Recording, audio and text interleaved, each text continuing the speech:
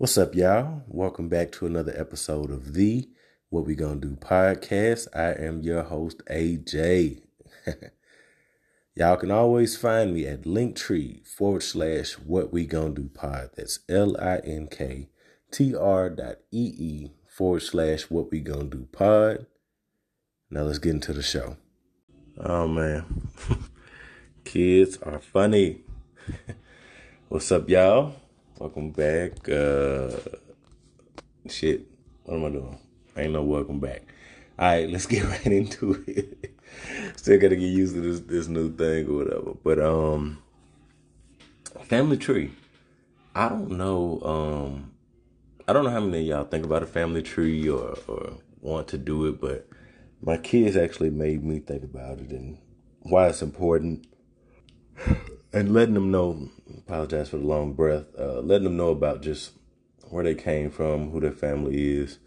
One of our relatives that I have not been able to get in touch with. I don't know how to figure it out, how to get in touch with this person, but she is still living, is Melba Patillo Bills. Now, for those of you who do not know who Melba Patillo Bills is, she is one of the Little Rock Nine that integrated Central High School, you know what I mean, and in Arkansas and just all of that, you know what I mean. She's a part of history.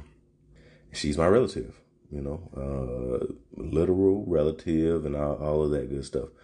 And, I had always heard someone in my family say, oh yeah, that's our, but nobody knew like nobody could really ever explain like who she's related to, how she's related, if she was married in, so on and so forth. And I believe she was born in, you know what I'm saying? And I believe she's a great cousin, something like that. But I did try reaching out, have been unsuccessful up to this point, but maybe I'll try again. All right, time is going.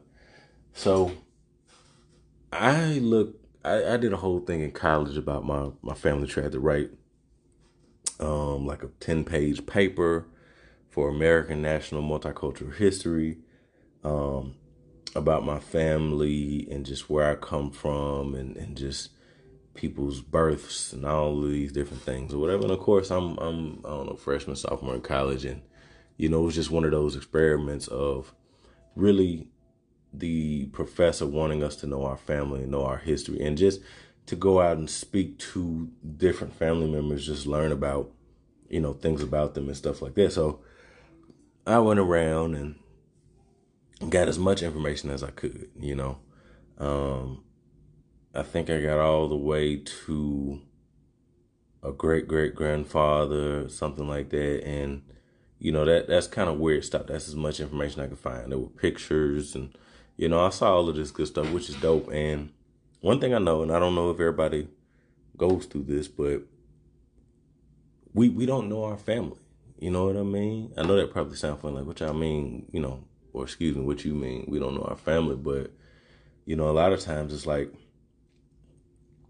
you have the different family reunions, but everybody is so spread out. This is not like a point in time where everybody was kind of around each other and they grew up around each other. In a lot of cases, everybody is spread out, living different lives. Kids had kids, cousins had kids, grandmothers, sisters, uncles had, so on and so forth. And the family can get so big. And I just want my daughter to know that her family is much bigger and much more like influential and much more diverse than she might be aware of at the age of 8. Same thing for my son.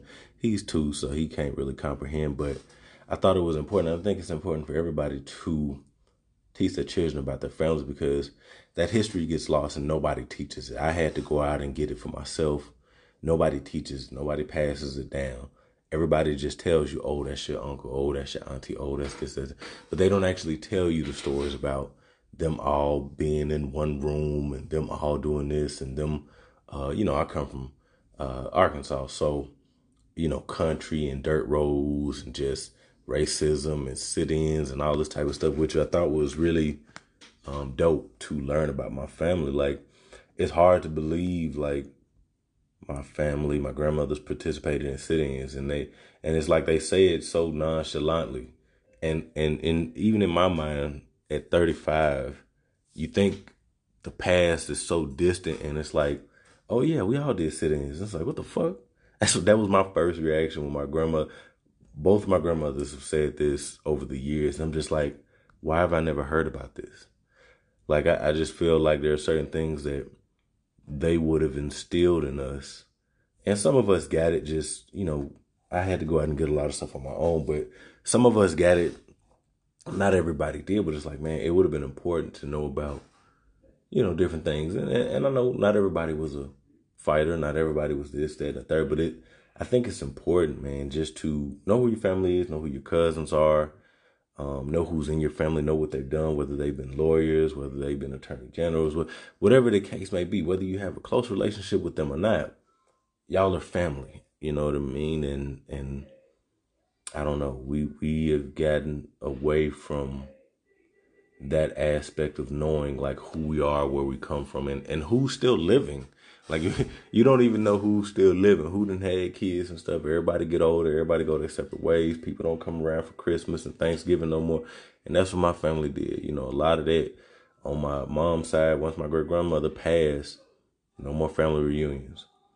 On my dad's side, once different cousins and different people passed, things just changed. You know what I mean? People got older. You get older and people are getting married now and all kind of stuff is going on. But I just said, man, I don't want to leave this world with my daughter not knowing like who her grandfather was, and whether they served in the military or jobs, or just like who they were as people.